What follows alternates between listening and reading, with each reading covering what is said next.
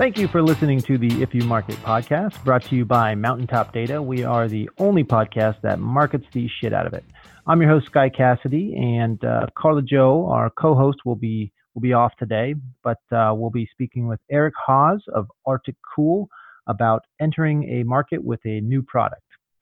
Eric's an industry leader in product line management, merchandising, sourcing and development, innovation, e-commerce, and professional league licensing within the apparel and accessory soft goods categories. While at New Era Cap, he oversaw a $200 million lifestyle category and helped secure the NFL on-field license in 2012. At Under Armour, he grew business from $30 million in 2013 to $250 million in 2017. Eric is now the president and CEO of a 100% e-commerce apparel brand. That's Arctic Cool, and directing all aspects of product line management, merchandising, sourcing and development, demand planning, sales, customer service, et cetera, et cetera, et cetera. Eric, we're really excited to have you on today. I think some of the listeners at this point are saying, that sounds consumer. Eric is on today, even though his company is a consumer company, to talk about entering the market with a new product because he has a lot of expertise in that specific area. So really happy to have you on, Eric. Thanks for joining us. Hey, great. Thanks so much. It's my pleasure to be here. I am really excited to be able to speak with all the listeners and let them kind of hear my perspective on a few topics. Yeah. So the new product, I think initially I had been dubbing this episode the competitive analysis episode, but that's really kind of the one step within this whole entering a market with a new product. So maybe before we get into that, let's kind of get into you a little bit. Gave a little bit of an intro there, but can you tell us a little bit more about yourself, your past? Sounds like you have some interesting stuff there with, a lot of sports franchises, that kind of stuff going on, and how you got to where you're at now. For sure. Yeah. So, I've definitely had a wild ride in the last 10 years. I got my start really in the apparel / accessories industry with New Era Cap in Buffalo, New York. And, that career path, I didn't even really know was an opportunity to even get into. So a lot of what I do right now as well is I try to speak with local colleges and universities about getting into a product field. A lot of people have ideas and concepts and things that they'd love to be able to bring to market, but they don't necessarily know how when they walk into a Dick's Sporting Goods or they walk into a Modell's or, a big box store, they don't really know how that product gets there, nor do they really understand all of the back end work that goes into that. So right, the classic kind of, I've got this great idea, why didn't it ever catch on? And it's because they aren't in the industry, they don't really know how to make it actually happen. Correct. And there's very few universities or colleges that even have a program like that. And so that's something that I'm actually passionate about as well, as being able to really let people and enlighten them a little bit about my career path and how they can potentially get into a career field like that. But I started there and had a lot at New Era Cap and had a great opportunity to really be immersed into a product line management role. Everything from really packing samples, really working my way up from the ground all the way up to where I was overseeing a category, which was great because I got to see it really from the ground up. And I think a lot of times people don't necessarily know that you've got to put the work in. They have an expectation when they come out of a college or a university that, hey, I'm going to come in and I'm going to have a team that has, 10 people underneath me and I've got all these great ideas. But the reality is you do have to work your way up. You do have to be, down in the salesman sample room, packing samples to support your sales team that's out there. And all that goes into really bringing product to market, analyzing data. If they're lucky, they'll be one of those people in the team of 10 that somebody else is overseeing. They're not going to be the come out of college, be the leader type of thing. It's interesting. You're saying you want to kind of educate people on how that process works. And maybe what we go over today can help a little bit, because it dawns on me that with the topic of entering a market with a new product, that's kind of exactly what these people are looking to do. What you're talking about there, it's just the person is the product or their idea kind of, and it's they're the product and they need to figure out how to enter the market of getting their ideas actually created kind of. So they need to do some competitive research and figure out what's the process and all that kind of stuff. For sure, 100%. And so I had a great opportunity at New Era. And from there, I decided to take another opportunity and go to a major sports brand, Under Armour. And so I made the move from Buffalo, New York down to Baltimore, Maryland, relocated my family down there, and was able to start out with one category, had some success with that category. Eventually, by the time I ended there, I was over top of roughly around a $300 million category. I had a team of 4 direct reports that were reporting into me, and I had indirectly sourcing and development teams, design teams that all kind of worked in one, what I like to call really a functional wheel. And that's really the core of how a product comes to market. And product line management is really, you're the center of that wheel. And across to all the spools of that wheel are all of your different functions. So you have sourcing, you have design, you have planning, you have merchandising, you have all these different functions that go around, but it truly is that the PM or product manager's role to be able to make sure that you keep that wheel going and you keep putting oil into that wheel. So you went from a $300 million group and decided to throw all that away and start your own thing. Yeah. So it was actually a really, really, really interesting and risky, per se, choice to really go down this path. I've always been an entrepreneur at heart, and I had this opportunity to really own a company that was really innovative in the space. But from all the trend reports and everything that I was reading and the competitive analysis that I saw out there, there was truly an opportunity in the cooling apparel and accessory space. There were a few little smaller brands that were out there that were trying to own that space, but it was really a lot of low-hanging fruit. And quite frankly, the opportunity from a functional product didn't really exist out in the market. And so my wife was 3 months pregnant and, had a great stable job. And I said, hey, I really kind of want to take this chance. And she's like, hey, listen, if this is something you've wanted to do forever, like, I'll support you behind it. And I took a chance, and it's definitely paid off so far. I will say the biggest difference from having a major brand backing you is that now when you're kind of in your own brand and you're creating it, there's way more exposure to when you make one decision, how it impacts a lot of different things. Where when you're in a much larger brand, you have a lot more cross-functional support to help to support you. You do really have to roll up your sleeves and really figure a lot of things out. And hey, are you going to get everything right all the time? Absolutely not. But the great thing about it is that you're constantly learning on how to tweak your brand and evolve it to make sure that you're giving your consumer the best product that they're looking for, but also listening.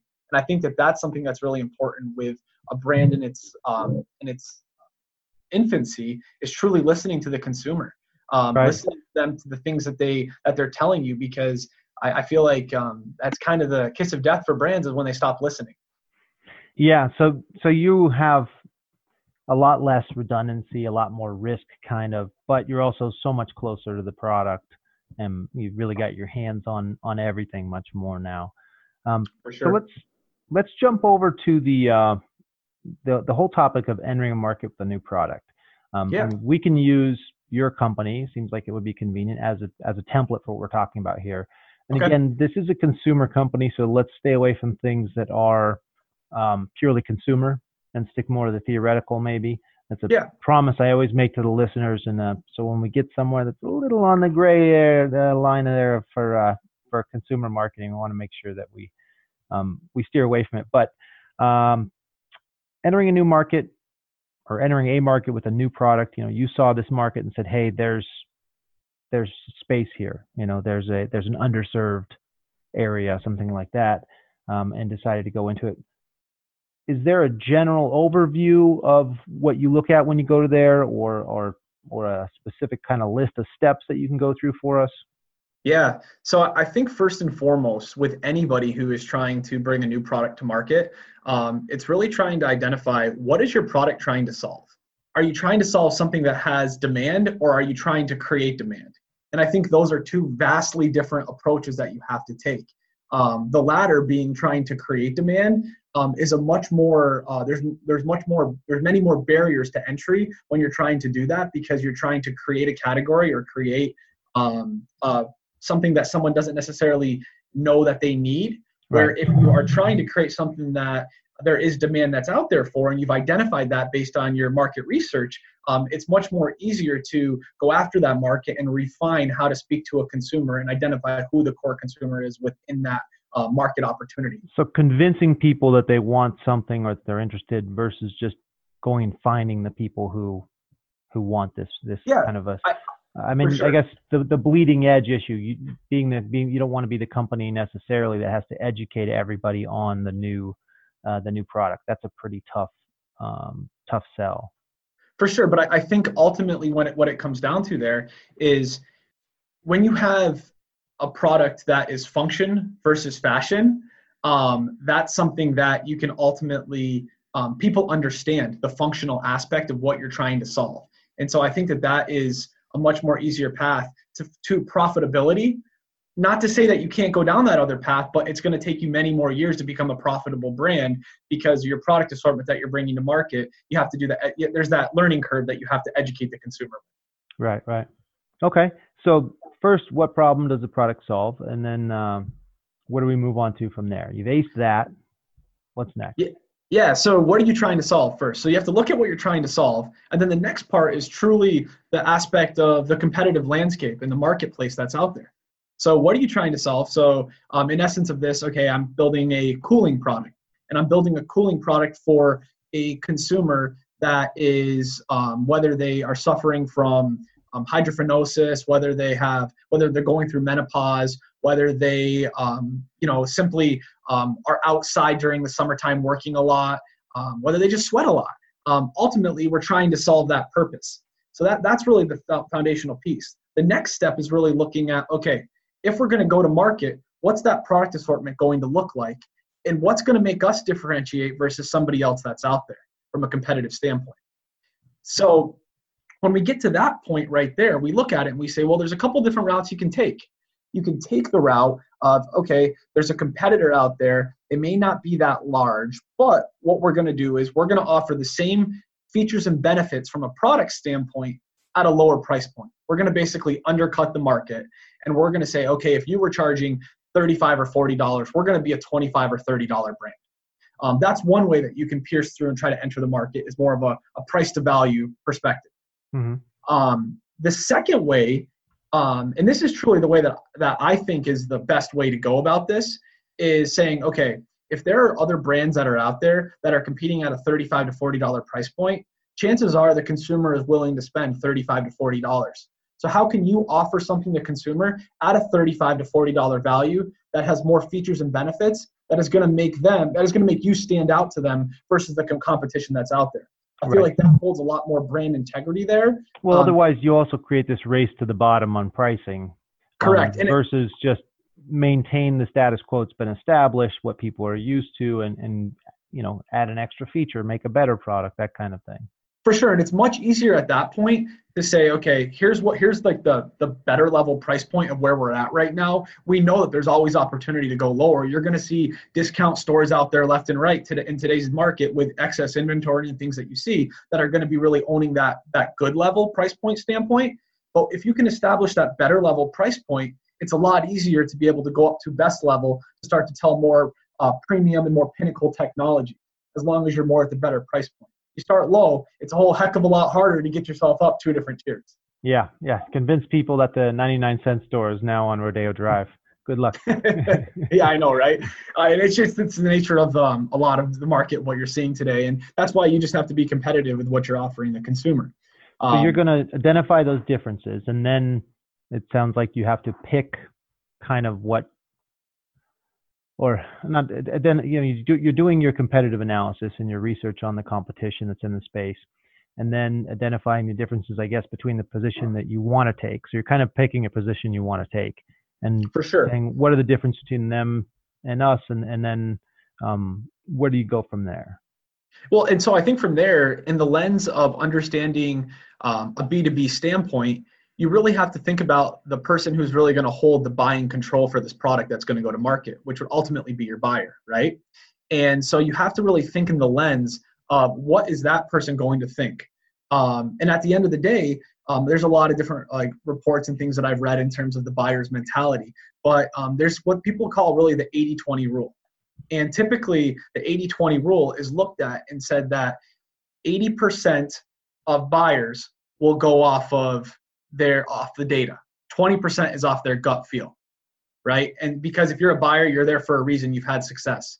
But then the flip side is there are some companies out there that are saying, hey, listen, if this is something you believe in, make 80% off your gut and 20% off the data. For me, I drive all my decisions with data. So I'm the flip-flop. I'm the first one I talked about, which is, hey, 80% is driven off data, 20% is off your gut.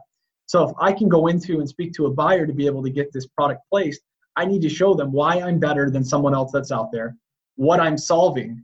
And not only am I trying to show them, why I'm better and what I'm solving, I need to then show them the numbers to say, this is why it makes sense for you to be able to choose me over somebody else. Because whether I offer them a pricing discount with more margin to be able to mark up a little bit there, to have some RTV plans built in place and things like that, much more complex business model. And I won't go into all the details of that today, but there's a lot of different ways. And then also the 20% is aesthetically. A lot of the times buyers are in those positions because they understand what good quality product looks like. So aesthetically, how does your product assortment come to life? How are you looking at from a color perspective? How are you looking So it can be a good quality product, but if it looks cheap, then you better have a lot of data to back it up, kind of. But sure. If it looks great, people won't necessarily look under the hood. They're just like, yeah, this passes the smell test. It's what it's supposed to look like. It seems good. We do that all the time in my industry. I deal with data regularly, and people will, show me what your data looks like. Show me your files. And you look at the file, and I can tell by, the first, just looking at an Excel spreadsheet without even recognizing what any of the data is in it, if a company is, if they have anything worth going. So yeah, that first impression, people get their gut calibrated, and they will use that quite a bit to make some decisions. I also do a lot of demos every week, and I guess in B2B we don't have a lot of impulse buys, so it is a lot more the data and a lot less the gut, because typically it's larger. It's a larger purchase price. It's not your own money. You kind of need to justify it a little bit more. It's not like I feel like a Snickers and I'm in line, so I'm just going to grab a Snickers. Impulse buy. You kind of have to have a purpose for it and whatnot. And I tell people when I'm on a demo, they're asking me if I'm going to buy today, and I say, this isn't an impulse buy. If this was an impulse buy, I wouldn't have bothered. I wouldn't have scheduled a demo. I would have just bought it and then tried it out and canceled it if I didn't like it. So yeah, I think in the B2B space, a lot more data is taken into account when people are looking at what products they want. They really need to see that it actually solves that problem. Looking good is nice, but maybe get you in the door there. So we've got the competitive analysis. We've identified the differences in where we want to be in our position and in the competition. And then, I suppose eventually it's just going to be, I'm going to keep pushing you forward. You're just going to say, and then you do your marketing and business and stuff like that. For sure, when it comes to getting in the market, are there more steps past that, or now you've got your position and you just go with your marketing? Well, I think ultimately it's just making sure that you deliver the quality product. I think once you've done the competitive landscape, you've identified who your consumer is, you've put together a great merchandising solution for your color flow that's coming in, whether you're looking at 6-month color, Q1 color, Q2 color, how that shows up at retail or in the market. And then ultimately from that point on, once those buys are placed, it really comes down to your supply chain and ensuring that you're delivering your product that's quality product, it's delivering on time, and it's at a cost that is making sure that your margins are in line. A lot of that's all cooked by the time you get to that point, but there is that follow-up to make sure that you are delivering. Right. Now, what about, I see products sometimes where I think basically it's the same product as the market, but they found a margin somewhere different. They found, we can do this process in this way, and it's going to shave off this cost and give us a different margin. Whether it's stores going to e-commerce and then, suddenly you have this huge physical building that you don't have to maintain and pay for and all that kind of stuff. And, banks putting up ATMs instead of tellers, all these efficiency processes. Is there a space in this process where really you're coming forward with the same product, the same everything, just efficiency? And maybe that means that you're outsourcing the manufacturing to a cheaper area, whatever it is, you can keep the same price point. You just have a larger profit margin. Yeah, so I think there's a couple different things that in the statement you just kind of made that you can talk about in terms of efficiencies. One of the things that I'm personally seeing right now are that a lot of functions are being outsourced out. So meaning that to be able to reduce overhead as a company, you're looking at subject matter experts. So you're looking at whether an agent to be able to run your supply chain instead of having the overhead of having an entire sourcing and development team that's working underneath you. You can find an agent that will then actually charge a commission of the price of the FOB of the goods to then, whether it's 5%, 10%, whatever your number is that you negotiate with that agent. Now you're only paying a percentage of your cost of goods to actually do your production of your product and all of your sourcing and development. So what you're seeing is people are trying to get more creative on how they're being able to go into the market, because the market right now is truly a very price sensitive market.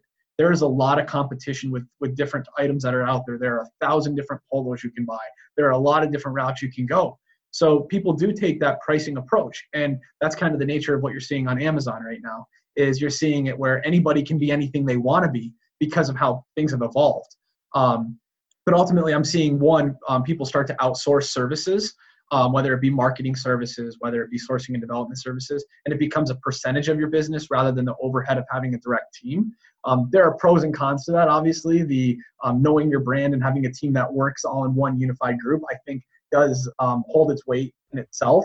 But also, if you're looking for a more margin and profit-driven company, you might not necessarily be able to scale as fast, especially with a smaller startup. So you're also seeing larger companies reduce their overhead by outsourcing things as well. So that's the nature of the marketplace right now across the board. But then I don't know if you want to get me back on track with the other aspect of your question, I think. Yeah. So, I mean, I guess I was just curious on there's all the differences. You have your price, your quality, functions, the service you provide, but it seems like efficiencies or the business model itself. You can have the same exact business as somebody else, come in with the same exact product. You just, as long as there's a market there and you're basically going head to head with them on equal grounds, you'll win some, they'll win some. But when you win, you're making more profit. So maybe you end up putting more of that profit into marketing. Now, instead of having, the human resources expense, you outsource some functions and, you find efficiencies in the business process that allow you to invest more of your funds into things like marketing, more of your funds into other areas to be competitive, rather than having any sort of function, price, any sort of consumer facing advantage. Your advantage is really in the business structure itself. Yeah, no, and I think ultimately what it comes down to there is those are all efficiencies that you can improve. But my personal point of view is that what is going to get the consumer to come back and buy again? Because it is a competitive market that's out there. So at the end of the day, if we've delivered a product to a consumer, to a buyer, to an account, and it doesn't hold its own to the value that we're putting into that product, they're not going to come back and buy again from us. So I've got to make sure that product really drives the discussion across the board. If we're building a cooling product, that shirt better cool and do what it says it's doing, because at the end of the day, that's our backbone. That's what we stand on. And so ultimately, I feel like for a company to grow, you've got to be putting your money where your mouth is. When it comes down to the quality level of product that you're putting into the market, you can improve your efficiencies and improve your margins. And as you scale, economies of scale are going to kick in, and you're going to be able to, get your costs lower and continue to grow. But at the end of the day, you're only as good as your product that you're giving to the consumer. Right. So to really have, I guess if your business model is, hey, we can buy a bunch of, let's go in consumer here again, buy a bunch of cans of dented soup and sell them at a lower cost, and people won't care, and so we'll have clients. That's not really the type of business model that we're looking at here. You're looking for the quality, the function, innovations in those areas, basically. 100%. All right. Well, I think we've been flying through here. I want to take a quick break. After the break, we'll get back and we'll dig into each one of these areas. So I want to really dig into the competitive analysis specifically, and maybe a little bit into some of the other areas as well. Thank you for tuning into the If You Market podcast, and we'll be back in just a minute. G2.com is revolutionizing the way businesses discover, buy, and manage software, technology, and related services. Today, more than 3 million users per month rely on G2.com to help them find and buy the best software for their businesses. G2 has 700,000 plus customer reviews and 100 million in total funding invested by IVP, Accel Partners, LinkedIn, Pritzker Group, Emergence Capital, and more. Visit sell.g2.com to build a brand buy or see on the world's largest marketplace for B2B technology and services. Welcome back to the If You Market podcast. I'm your host, Sky Cassidy. We are speaking today with Eric Hawes about entering a market with a new product, and the competitive analysis is kind of what I want to dig into here now. Eric, can you jump back to competitive analysis for me and kind of break that down some? Yeah, so I think it really comes down to a few different components. So the first component I'll talk about when I personally identify the competitive market that's out there is saying, okay, well, who are your big competitors? You have direct competitors and you have indirect competitors. So from an Under Armour standpoint, a direct competitor would probably be a Nike or an Adidas, right? And those are pretty much expected. But there are many different subset categories of consumers that are just looking for a wicking t-shirt that's out there. So, whether you're getting something that's private label from, Dick's Sporting Goods, or whether you're getting something that is like Columbia, which might not necessarily seem like a direct competitor, there is a lot of competition for a product like a t-shirt. Or even just a shirt at all. Yeah, it doesn't have to have a specific property to it, but just a shirt. And somebody might say, oh, why get that one when I can get this one? And it feels really nice. Correct. So I would say direct competitors would be brands, and indirect competitors would be people that offer a like type product. Mm-hmm. So then when you look across that and you really start to map it out and look at really what does the landscape look like if you have your pricing on one side and you have your brands across the other, and you're really kind of peppering it all together about where they're offering their products, it really comes down to say, okay, well, I know that I'm not going to be able to appeal to everybody that these guys are appealing to. Because when I try to appeal to everyone, inherently I appeal to no one. Right. Especially coming into a new market. Like if you're the big name in the market, you might have that many products and that much reach. But coming into a new market, you really got to go niche. Correct. And so you have to refine that. So it's more of a refined focus to say, okay, well, who truly is my consumer and what are they getting from these other brands that I can offer to them or I can make better than what they're currently getting? Well, so I guess with the new feature function too, if there's an underserved or unserved group as well, you can say, here's this group that isn't being taken care of. That's the kind of slam dunk, because then you go to those people and they want what you have. But at what point, that's on the one extreme where you say these people want this and it doesn't exist. Nobody's providing it for them. And maybe it's some subset of something that exists and you're saying, hey, they're using this product, but it's not made for them. If there's only men's deodorant or something, you say, hey, I'm going to make a woman's deodorant because there's no such thing. I'm sure at some point in time that existed and somebody came along with it and all the women were like, whoa, one for us. I know in the CRM business, there's a lot of really niche CRMs. And people say, yeah, there's a general CRM, but this company makes a CRM that's just for my specific business. And at some point, there wasn't one just for their business. They had to go with just a generic across the board CRM. So on one extreme, you have these people aren't being served at all. All I have to do is make the product for them because I've identified that.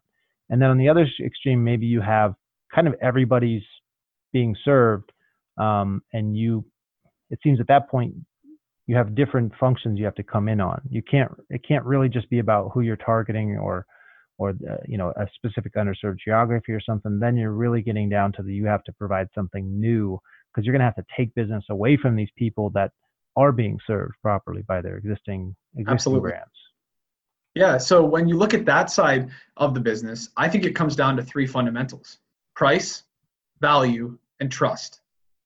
And I think when you look at those three values, from a price standpoint, how are you priced against your competitors? Because if you're coming in and you're a no-name brand and you're coming in and you've got some big hitters that are out there, you've got to be able to have someone want to take a chance on you.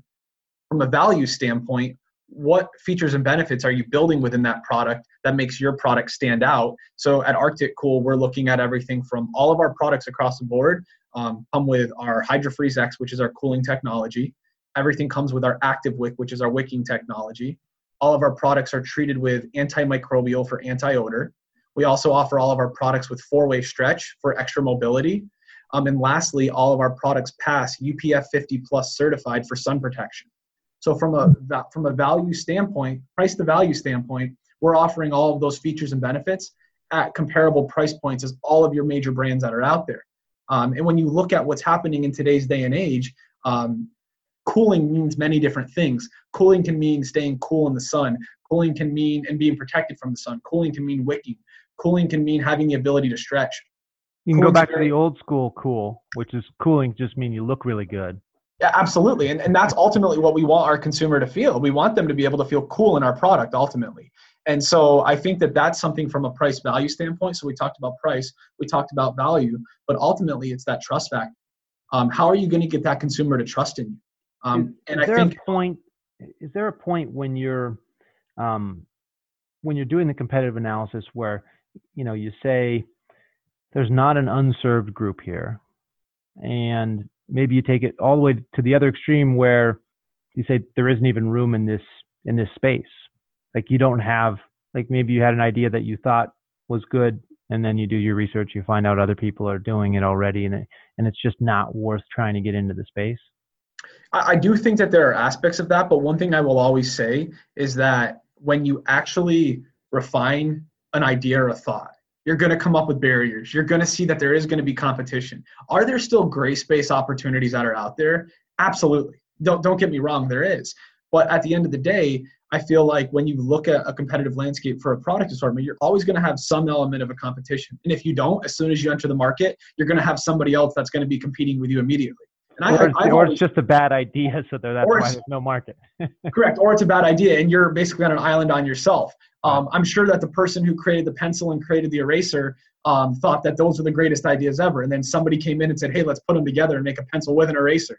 Yeah, right. Mind blown. But at the end of the day, there are a lot of different things like that. And so I feel like the one thing I would tell people is ultimately, if you feel strongly about something, understand that you're not always the consumer, and there may not be many people like you that are out there. So don't get caught up drinking your own Kool-Aid, because it's very easy to get caught up drinking your own Kool-Aid on a lot of these ideas and concepts that you're so passionate about.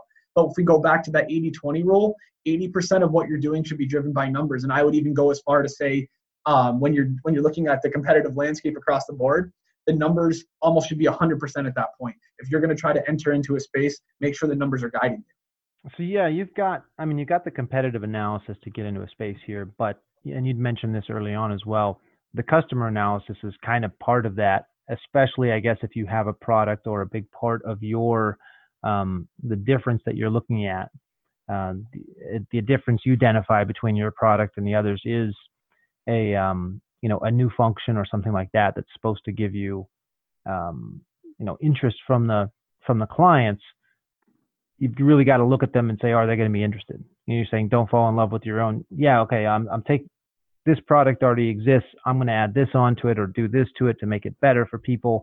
But if they don't think that's better, so along with the competitive analysis, you kind of need to do some customer analysis if you're really feature based. Well, within side of competitive analysis, I feel like is also understanding the consumer behavior.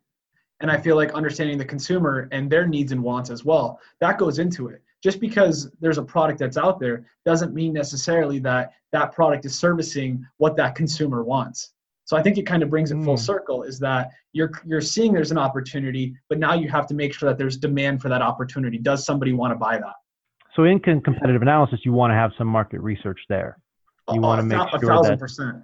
1,000%. Even if that's going to a local park and finding 10 people, 20 people that you think are your consumer set that you're going after, and you see them wearing a like type product or something similar that you're interested in going, just talk to people. You'd be surprised by talking to people the amount of data you would actually get, that while it's not necessarily quantitative data, it's more of that qualitative aspect.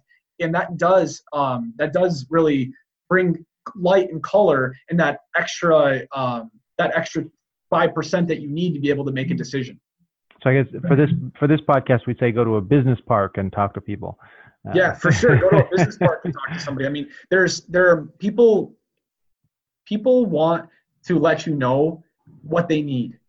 And I feel like that's one of the biggest flaws for a lot of different companies out there, are that they're not necessary. And again, you can't be the one-stop shop where you create something for everybody. You're never going to be able to keep everybody happy. But ultimately, when you look at it and you start to really think about what are all of these requests and things that are coming in, you can make a good educated decision based on that, on the direction you want to take, and fill a void that's not being currently offered. Asking marketers to talk to people is a tough one. Marketers are frequently salespeople who didn't like cold calling. So they said, where do I not have to talk to customers? But yeah, the market research part. Okay, good. So you want to fold that in there. I want to make sure I get to a couple things here before we run out of time. First off, major do's and don'ts. So you're looking to enter a market with a new product. Do you have a couple of each things to make sure you do this? I mean, we've been going over, I guess, a lot of the do's, but any particular little nuggets for people? Yeah, I'd say ultimately, one of the things you do, and I guess it also goes into something that you don't, is make sure before you're going into any market, you understand the cost associated to be able to go into that market space. Ultimately, I feel like it's the kiss of death for a lot of brands and a lot of companies that say, hey, this is a great idea. We're going to run as fast as we can, and we're going to try to be first to market. We think it's a great idea. Pump the brakes. And think it through thoroughly, because you need to understand your margins. You need to understand what marketing costs are associated. Literally run, a P&L statement and go through everything and see what makes the most sense for you to go into that market. Again, like I said at the beginning, the numbers will make sense. If there's margin to be made in there, there's an opportunity and you're passionate about it, go for it. But if you go through it all and you're like, man, it's going to cost me, 85% of my overall retail cost of this to be able to market it, chances are my FOB isn't 15% of that good. And so I'm going to be losing money on this whole entire project until I can reduce costs here or there. Right. So you might go out of business before you even get enough traction with just too high of a burn rate because you got excited about your product kind of. Yeah. So do the research before. Understand that not only does the research come in qualitative ways where you're talking to consumers and you're identifying the market space, but there's also a lot of quantitative information that you should be doing to do your homework before you do go into market. So that's 100% a do. It's also a don't, because don't just run. One thing I'd add on to that, I think, is assume some things aren't going to go as perfectly as you think they are when you're so into what you're doing. And, when you do your projections, just assume a lot of failure in there. Build in a buffer. Yeah, do your projection on worst case scenario, kind of. I would say always build in at least a 25 to 30% buffer of, hey, I didn't expect this to come up. And some people may say that that's light because there are a lot of unexpected things that you wouldn't think that do come up. But at the end of the day, make sure you do have that buffer built in there. Typically, when we do a projection here on something like, pushing a new program, a new product, something like that, we'll do here's the expected projections on how things are going to run, but then what's the tolerable worst case scenario? So obviously, worst case scenario is just, everything goes bad and you're out of business or whatnot. But what's the worst case scenario? What's the the lowest bar this would survive and still make it through kind of scenario? And it's shocking how often things are closer to that worst case scenario than your starry-eyed hockey stick graph scenario. For sure. Okay. Can you give us maybe a couple, or I guess first, do you have any more do's and don'ts for people? I would say ultimately the only other thing that I would just throw out there is you can get really caught up in, especially in a startup aspect, you can get really the work-life balance is very, very, very challenging. And so what I would say is always make sure you take some time to be able to decompress and let yourself think clearly, because when you're going at such a rapid pace and you're zigging and zagging and pivoting, and sometimes things, 50% of the time things don't go as planned. And so don't get frustrated. As long as you're confident and you have a strong fundamental business plan, take the time to decompress and get yourself back on that plan, because at the end of the day, that's what's going to guide you. And emotion sometimes can get in the way of success. Yeah. Go for a walk. Don't just get tied up. You get too tight inside a concept, a business, something like that, and you can kind of lose focus of reality. I listen to a lot of podcasts, but I always make sure I have one or two kind of entertainment style podcasts, because I'm always listening to business and marketing and say, those kind of things. you get kind of they get swampy in your head with it. Excellent advice there. Take some personal time.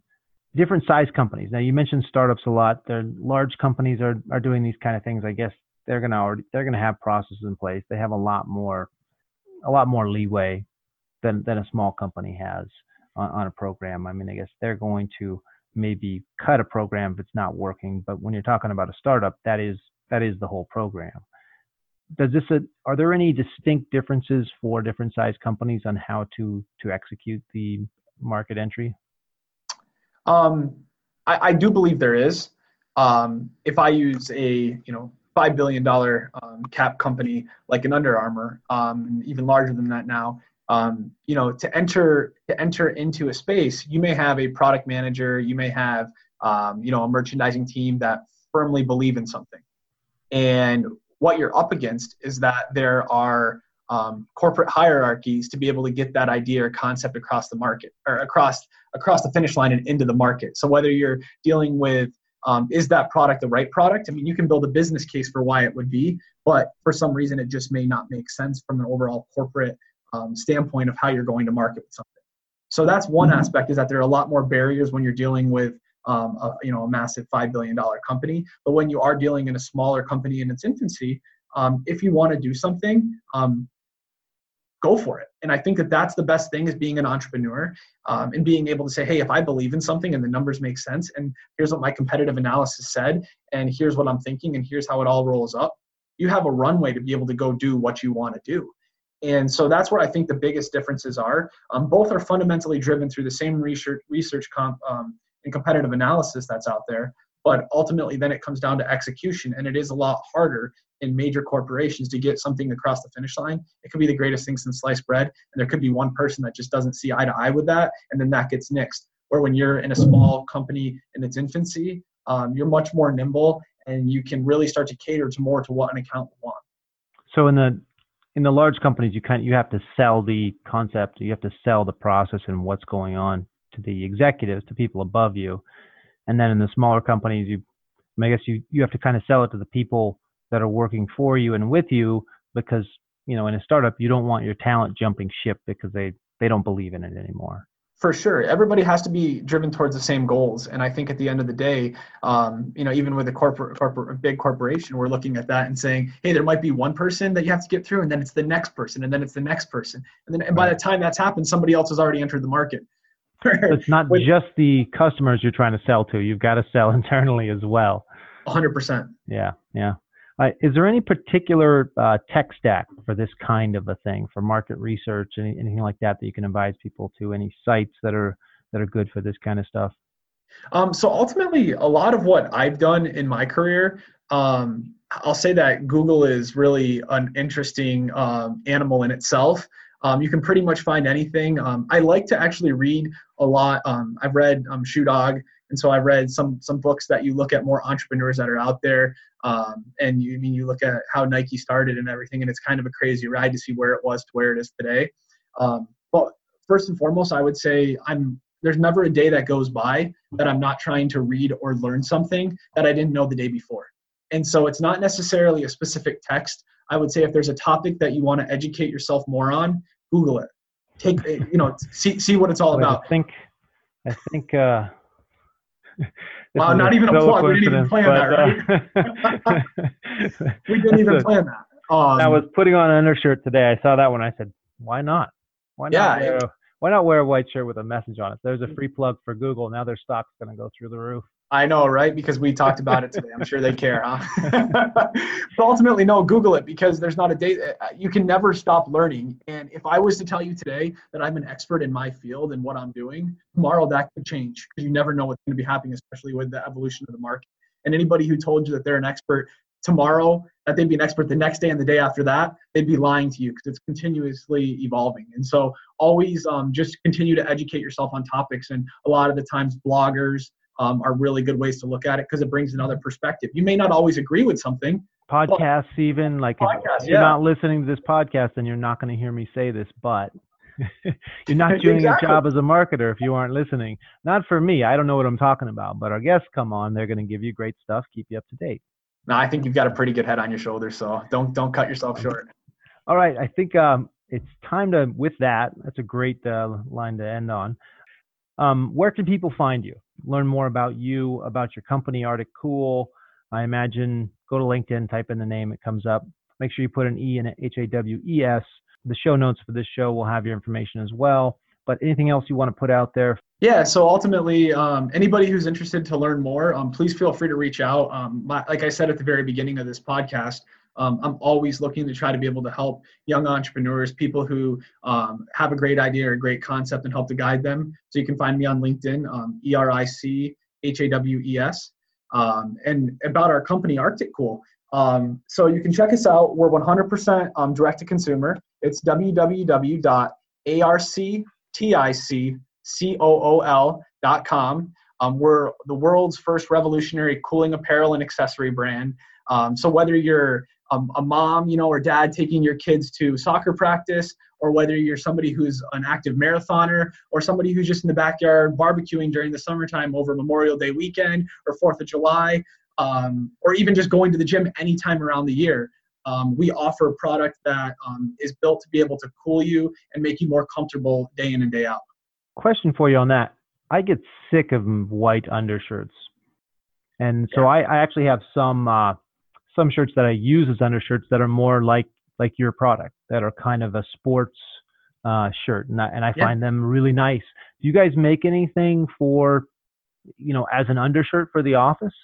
Yeah, so we do see a lot of requests for that. We do service a lot of the armed forces and police forces that are wearing your protective vest and things like that underneath, and they're wearing our product underneath it. Our product will work, and we always tell people to size down one size if you're looking for a little bit more of a compressive fit.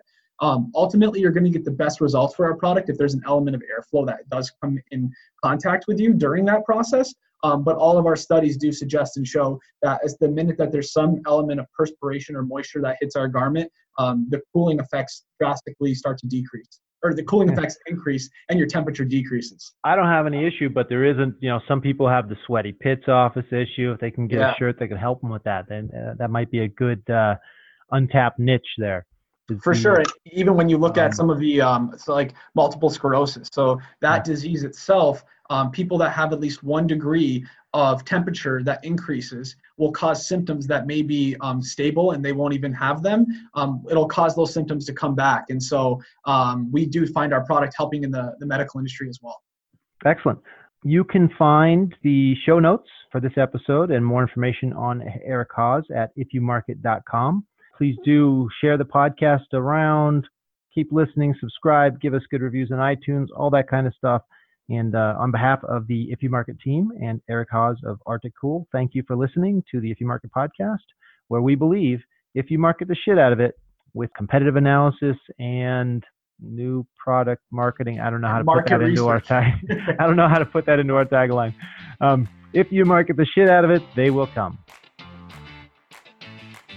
The If You Market podcast is brought to you by Mountaintop Data. And at Mountaintop Data, we're all about data for B2B marketing. Our goal is to improve the quality, depth, and coverage of our clients' targeted marketing data while removing the technical pain of accessing and implementing data. We help with everything from new target contacts to appending and cleaning existing data, all with the goal to free you and your team up to focus on creating great marketing experiences.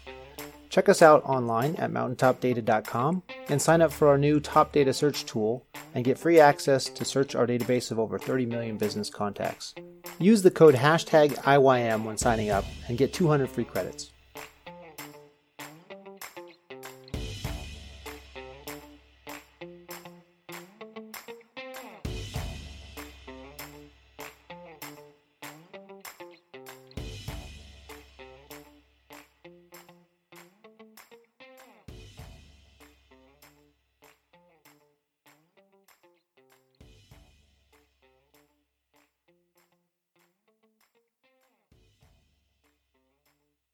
This podcast is a part of the C-Suite Radio Network.